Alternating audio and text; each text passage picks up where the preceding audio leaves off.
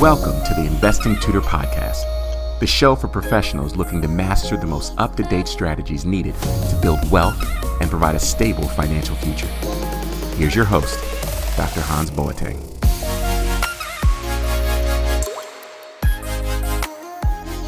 So Michael Kostelnik is joining us. So Michael specializes in working with young families with kids under 10. He considers himself the advisor for middle-class America. Without further ado, help me welcome Michael Kostelnik. Michael, great to have you. Yes, awesome to be here, Hans. I enjoyed our conversation a couple weeks ago also, man. It was fantastic. Absolutely, Michael. And I'd like to start out by sharing something that you had said in our prior conversation. You said personal finance is simple but hard. Can you explain?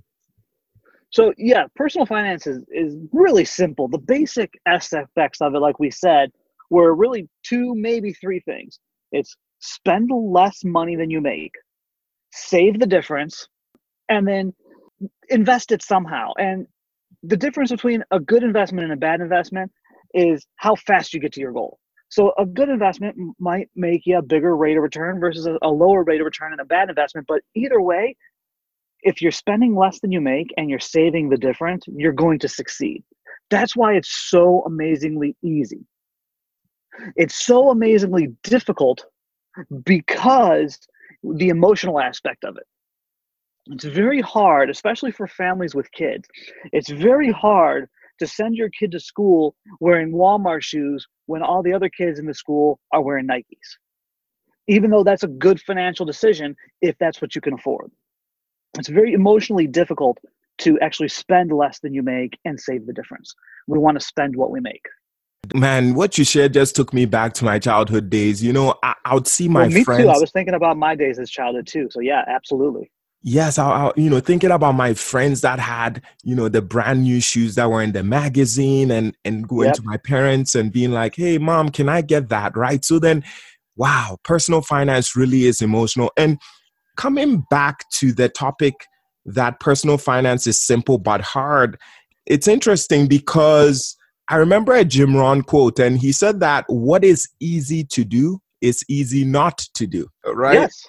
Oh, absolutely. That's where a lot of people kind of fall off because it's like, how do you balance the need to feel like, okay, I'm working hard, I'm earning my money, I should enjoy it with, planning and setting yourself up financially for the future?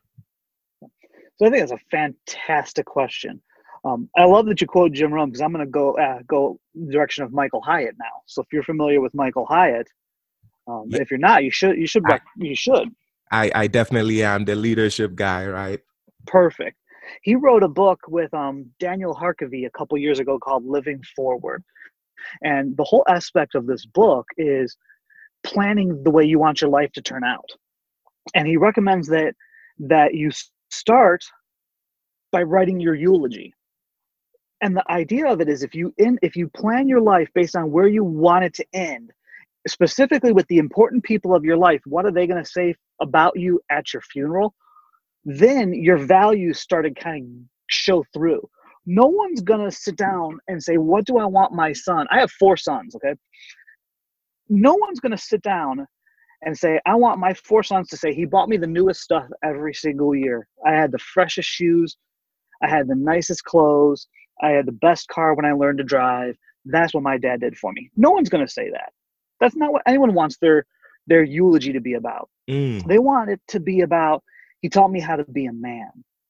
He taught me how to treat my wife properly, how to treat my kids properly. Yes. He taught me, I'm a strongly religious person, so I want my kids to say that I taught them how to be great followers of Christ. And I want them to have those things about me in life, that I was there for them when they struggled and when they needed, that I put the time aside to be home with them at dinner time and to spend weekend time with going to their games.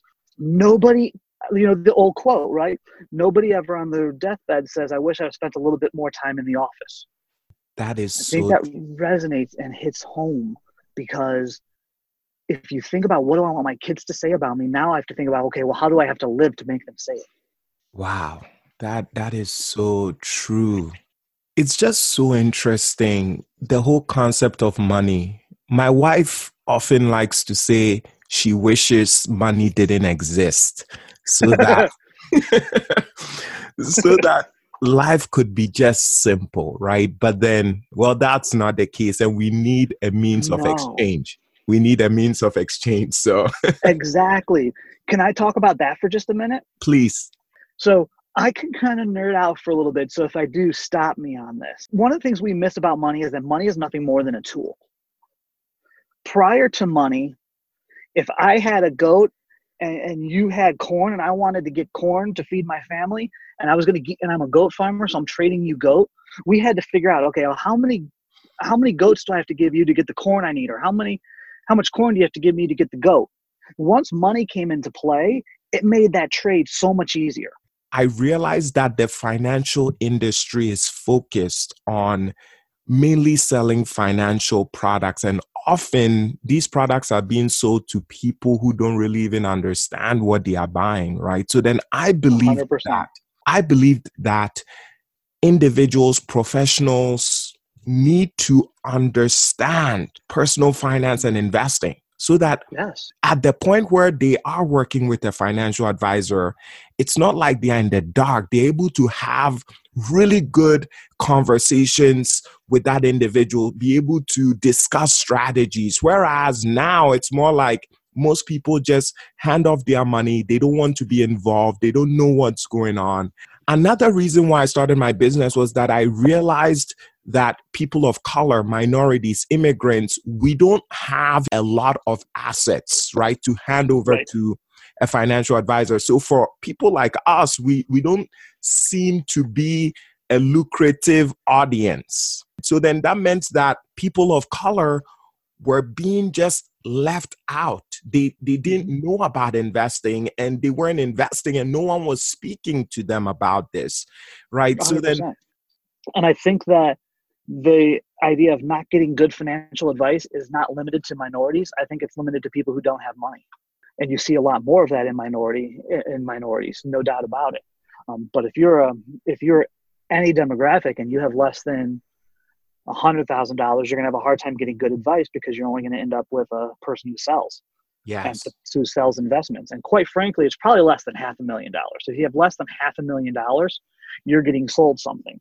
And I didn't like that. And I think the industry is built to be that way because the way the industry works is if you come to me and you have $100,000, I can make $1,000 a year off you, and I actually charge 1.5. So I'd make $1,500 per year off of you. I would have regulations that require that I have to manage your account on a consistent basis. So whatever we determine that means, I usually look at my clients every quarter, each account quarterly. So I have to do that quarterly. I have to report back that I'm doing that either to you or at least in my files. I have to get audited by the state and all that for $1,500 a year. Or I could sell you a mutual fund or an annuity. I can make $4,000 to $7,000. And the only requirement I have is to make sure that that investment doesn't really hurt you. You forgot whole life insurance also. I can sell whole life also. Okay, so whole life, right? I'm thinking like a rollover. Someone's got a rollover, but if someone comes to me and says they've got $500 a month that I want to invest, what do I do with? If I'm a broker, that $500 a month makes me $25 a month if I sell an investment. That $500 a month, if I sell whole life, it is going to make me about $600 a month for the first year and then very little after that. Wow. So that's why whole life gets pushed so much. So I wanted to create something that instead of selling my clients a product, I just charge a fee. You tell me what you want to accomplish, we charge a fee, we work through those goals, and at any point in time, if you say, I've got to my goals, I'm done, I don't need you anymore, we stop the service and you move on. That's just such a brilliant model, right? You charge a fixed fee for providing the service that you're offering so that there's no distraction of, oh, let me put that person into this or that because it's going to make you more money, right? And exactly. That is just so important. And unfortunately, the stats is that 90% of investment advisors, brokerages, insurance salespeople, 90% of them do not use this model, right? Which is the fiduciary fee only model. Can you talk to us about fee only advisors or fiduciary advisors, because you have that designation? So yes, there's really three categories. And the way I kind of picture it is I picture it as a Venn diagram. So if you remember the three circles that kind of overlap in the middle. And on one side, you have brokers. And on the other side, you have registered investment advisors. And there's an overlap. And it's a big overlap. So on the left side of the circles, brokers are people who get paid a commission to sell a product. And literally, a broker is just someone who gets paid to bring two people together, a buyer and a seller. So you think about a real estate broker. Their job is to have this house and bring the buyer and the seller together to get a deal done. And an investment broker is the same thing. They represent the investment company, not the client. They represent the investment company. And their job is to bring sellers of products together with buyers of products. I don't have the exact number, but there's a certain number of people who are only brokers. Usually they're life insurance agents. So they're going to be the people who work for your large life insurance companies, your Farmers, your State Farms, and your Nationwides, Western and Southern. And they could be good people. I don't mean to knock them. These companies can be good companies with good products, but they only have the ability to sell you a product. Then on the other side is registered investment advisors. So a registered investment advisor charges a fee for a service. Now it could be, like you mentioned earlier, AUM, which is assets under management. In that type of situation, it's a percentage of the amount of money they manage for you. It could be a fee as a flat dollar, meaning we're going to do this kind of work and we're going to charge you $2,000 for it. And that's the other side of the circle. Most of the people you encounter are going to actually be both. And this becomes troublesome because not only can they charge you a fee, but they can also sometimes get commission or commission-like servicing fees from the investment provider. So they can sometimes even double dip. So if you're an RIA and a broker and you have an investment account and you charge them 1% and you put this $500,000 account into investments that also pay you a quarter trail, you tell your client you're making 1%, you're actually making 1.25%. And that's acceptable in some companies. And I think people don't understand the magnitude of fees, right? Oh, absolutely. They don't know that the point at which I identified that a 1.5% fee, or let's even say a 2% fee, can erode over 50% of a person's investment funds over a 35-year period. That was eye-opening. Oh, it's huge. It's huge. That's why things like annuities are so dangerous when you're talking about 3.5%, 4% sometimes. It's so concerning. Interestingly, Michael, I've spoken with some clients that reach out to me for my free tutoring session, and they tell me how an advisor tried to put them in an annuity. And we're talking someone who is 31. That should be criminal. It's ridiculous. But as you know, most people don't even know the difference between these types of products. Oh, absolutely. It breaks my heart, Michael, because I just feel individuals should look out for each other, right? There's nothing wrong with making money. We all need to be paid for the service that we provide. I'm paid for the service that I provide, after my free tutoring session. I know you are paid for the service that you provide, but you would just think that society as a whole would lean more towards serving people versus taking from them, right? And you have a much more optimistic view of people than I do, unfortunately. I think it has to do with my upbringing. My parents really raised us to believe people naturally are good, genuine, trustworthy. And I quickly learned that's not the case, but I tend to still skew a bit towards that. And I find myself getting heartbroken when I discover the true colors of people. Yeah, I honestly, I do think most people are going to do what's right. Um, I just think most people do what's right because society imposes so many negatives upon you for ripping people off, Mm, whether it's prison or it's just society. So think about this, right? You own a business. If you rip someone off, how many people are they going to talk to that'll never buy from you again? yes. It's an industry that when you first come into the industry, you're usually going to start with an insurance company because they're the only ones that will spend the money on you, and they're usually the only places that when you're brand new in the industry where you can actually make a living. Like when we talk about the difference in how much you make when you sell an investment or an annuity versus when you sell a life insurance policy, Hmm. the only way you can live coming into this industry is to sell life insurance policies. It's just a sad structure of the industry. So I think there are very good people in a very bad industry, and they're brought down because of it. You see, often when I just hear or see people selling these products, I just feel like, why are you doing that? But you do share something that I didn't consider, which is it's their livelihood. It's just that Yeah.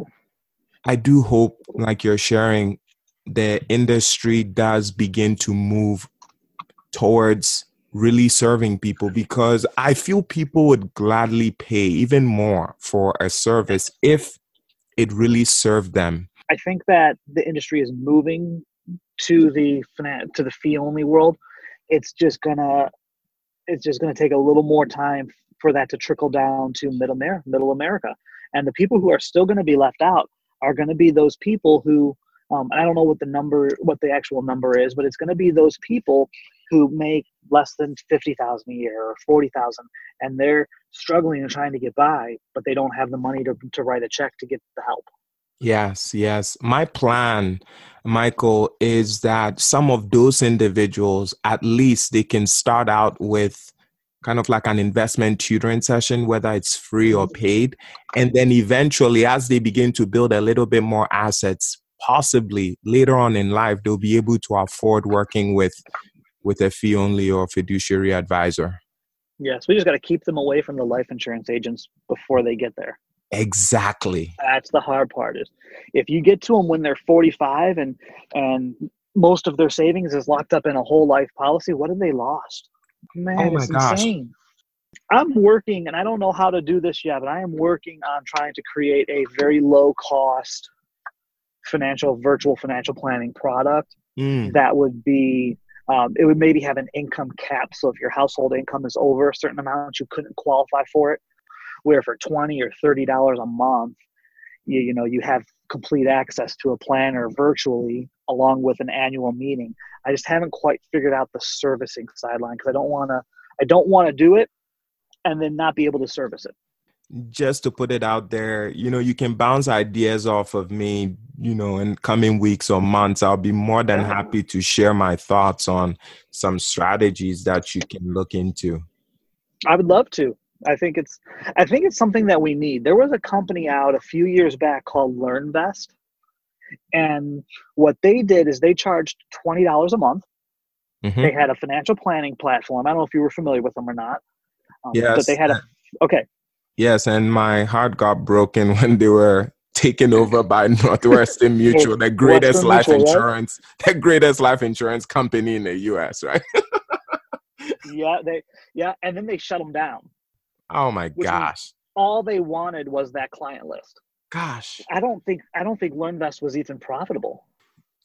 And Michael, transitioning, we both know that student loans appear to be a big burden for our generation. And I say appear to be because most individuals don't understand how they can manage student loans. And for me, I believe a student loan is the best kind of debt to have because you just have a variety of options, especially with federal student loans, with regards to how to manage it, right? So that it doesn't take a toll on your finances. So for people listening who just feel burdened by student loans, what kind of options do they have?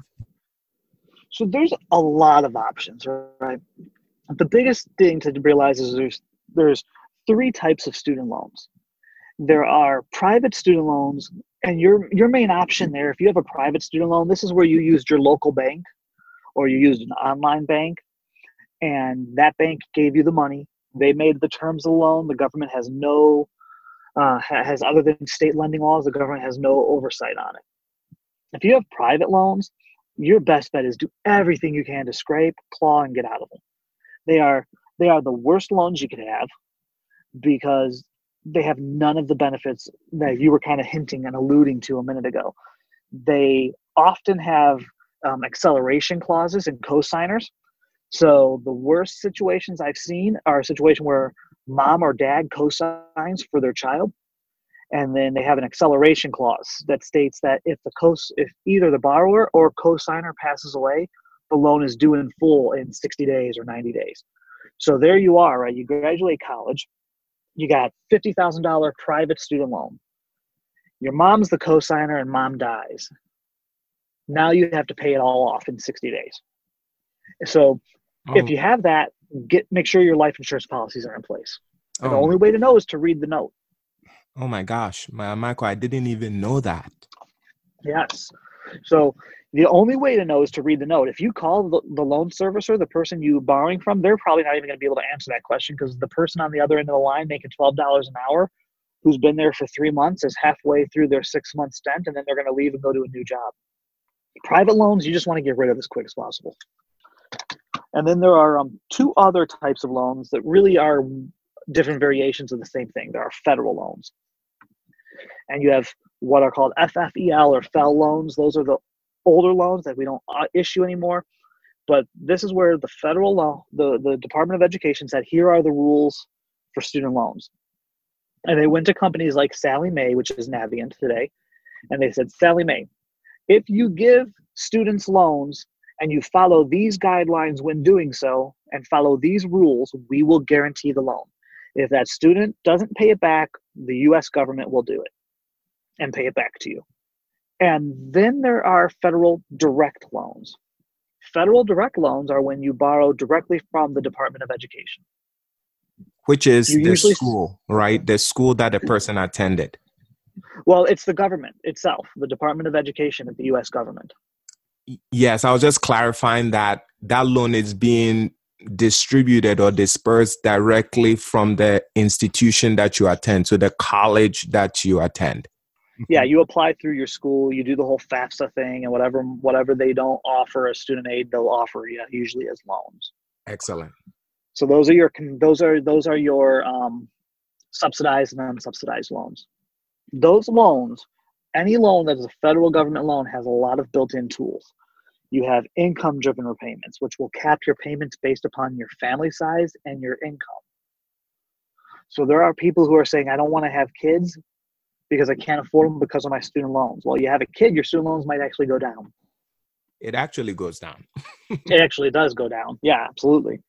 So you have a kid, your student loans go down. There are people who say, I don't want to go into this field over here where my income is lower, this job over here where my income is lower, but that may actually make your payments go down. And depending on going from private sector work to public sector work or nonprofit work, that could actually open up the doors to the best student loan forgiveness program available, the Public Service Loan Forgiveness Program. So there's a lot of benefits to that. You've got, student loan forgiveness in the event of a death of a borrower. So in that same situation we talked about with private loans, where maybe a mom and a dad were co-signers on a student loan with the federal government and mom dies, your student loan could go away. If you can get away with not having a co-signer, you still want to not have a co-signer. But if they ask for one, sometimes graduate plus loans will require those. If they ask for one, then you have that benefit of knowing that there's a life insurance type benefit to it. There's disability benefits. If you become permanently disabled, they will actually terminate the loans. Now there's some caveats there. You have to continually prove that you are still disabled, and you have to stay on disability the entire time, and you have to be able to prove that you meet their guidelines of disabled, but it's still there. No other loans have these features. I know, Michael, anytime I share that a federal student loan is the best kind of debt to have, even better than a mortgage, based on Yes. the benefits, the options, people don't even understand it. Michael, explain to them what happens when you refinance, because people are just looking at, oh, I can get a lower interest rate. So usually you don't get a lower interest rate. Federal loans are actually pretty good on interest rate. I mean, you can sometimes find something lower, but it's hard. If you've got graduate loans, those might be higher. So with a refinance, right, there's two terms that people throw around a lot. There's consolidation and there's refinance. Consolidation is when you take your Navient or your Great Lakes or your Milnet statement and you look at it and they say, here are your 5 student loans. When you consolidate those, you take those 5 federal student loans and you turn them into one consolidated federal student loan. It has all the same benefits, most of the same benefits as your old loans had. There's generally no reason to do this. It generally doesn't hurt you to do it, but there's generally no reason to do it. I recommend not doing it unless you have a specific reason, because if you do it once, you can't do it again. And if something happens in the future and you need to do it, you're out of luck. So consolidating, I generally say don't do it, but it's not really going to hurt you a whole lot. Refinancing, though, don't do this. Refinancing is when you take a federal loan, like a federal direct loan or a FFEL loan, and you take that and you go to your local private bank and say, I want to refinance this loan. Your private bank pays off those federal loans. So you no longer owe the government anything and you just owe your bank. When you do that, you lose all the perks of having a federal loan. All of the perks. And every single one of them. Forever. You cannot no fixing it. You cannot go back. If your loan is refinanced, it's done. You are now tied, or if I should not even tied, you are handcuffed to a private lender. Chained and shackled, cement shoes, whatever you want to say. It's terrible. I spoke with a teacher the other day, and actually I'd helped one teacher, and they saw me post something on Facebook and they shared it with their friend, and this other teacher reaches out to me and says, hey, you helped this person. I don't think you can help me, but here's my situation. And about 3 years ago, they were sold a refinance on their student loan debt, and there's nothing they can do. They can't fix it. And they're a teacher, so they have lots of forgiveness options. There's nothing they can do. They can't fix it.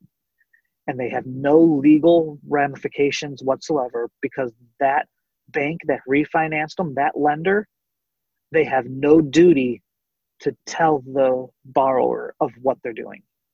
So I'll tell you something that I was told to do back in my day, and we didn't sell loans, but we were told to go out and partner with a local bank. Find the bank, and we were actually told which bank to use, and it wasn't a local. They were a regional to national bank, and we were told to go find someone who works there because they have good interest rates on their student loan refinances. Find people who've got student loans, refinance their student loans into a 20-year term, lower their payments $200, $300, $400, $500 a month. Take that $500. You have any idea where that $500 is gonna go? Life insurance, annuity, or whole life insurance. Absolutely. You saw it coming a mile away. And then the worst thing about it, right? What we were supposed to do then is we were supposed to run illustrations on their life insurance that showed them that they'd have enough money at year like 15 to pay off the student loan. They could take the money out and pay off the remaining balance on their student loan. Oh my gosh. Yeah. Oh yeah. And there would have been no repercussions for this for us as an insurance agent, and there would have been no repercussions for the loan officer as a lender, because neither of them had any duty to that client to tell them about what they were giving up by leaving federal loans. You all, if you're listening, I hope you're beginning to see the importance of getting around individuals that actually are looking out for your best interest. Yeah. And that's the phrase you said earlier, right? Fiduciary. A fiduciary is legally required to always act in your best interest. So if I gave someone that advice today, they could then go back and do the math and say, all right, well, that advice cost me $40,000. Mike, you owe me $40,000. And they could, and you could go after it. If someone's a fiduciary, They're legally responsible to act in your best interest. And if they don't, you can go after them for damages caused. Only 10% of advisors are fiduciaries. Right. So the caveat to that is it's probably around 5% of advisors are all the ways a fiduciary every single time, no matter what. Then there's that big gap of people who are both registered investment advisors and brokers that we talked about earlier. So the center of that Venn diagram is the biggest part. They're only a fiduciary when they act on an account where they act as a fiduciary. So you've heard me say things like, you should never do this. Well, like when we talked about refinancing federal loans, I'm like, you should never refinance a federal loan, except for maybe once in a really great while. That little caveat there is because I don't know every listener in your audience. And if this is viewed as advice from me, they can say I offer non-fiduciary advice. So I am always a fiduciary. Every single conversation I have, I'm a fiduciary. So that's why we throw in there all the time. This information is not advice. It's for educational purposes only. That's why you see that on our websites all the time.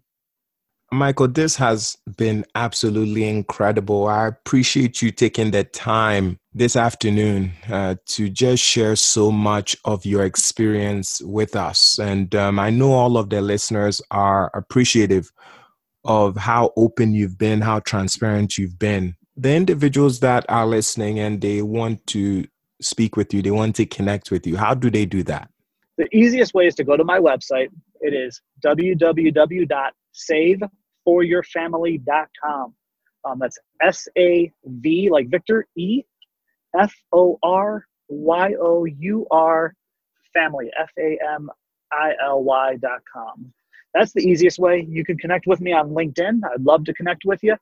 I'm on Twitter, but I don't do it a whole lot. And then I've got a Facebook page for my business, Family Life Financial Planning. Any of those places, I'm pretty good at responding. Facebook and LinkedIn, I'm a little slower than if you just email me or call me. And so, friends, there you have it. There's a lot that goes on with the financial industry. And being able to educate yourself, being able to know and understand all of these different types of accounts, all of these different types of investment vehicles will help you be able to make smart decisions when it comes to your money. Or if you have student loans, being able to understand how to manage those so that they don't hold you back financially. So friends, we hope that you enjoyed today's podcast episode. If you have any questions, you can reach out to me directly. Contact Michael. Like he said, his website is saveforyourfamily.com. Michael, it was so great having you on here. And just to be, transparent, I have no affiliations with Michael. We haven't set up anything. Just like to add that towards the end of this podcast so that we're all on the same page. I just enjoy speaking with different individuals in the financial space, and having them here on the podcast is an incredible way to do that. So Michael, once again, thank you so much for your time. It has absolutely been a pleasure for you. And if anyone, I'll throw this out here too. If anyone's looking to work with someone, feeonly.com is a website where they can look for only fee-only advisors. Excellent. Michael, thanks so much for sharing all of this incredible nuggets of knowledge and wisdom with us. You're welcome, Hans. You have a fantastic day, bud.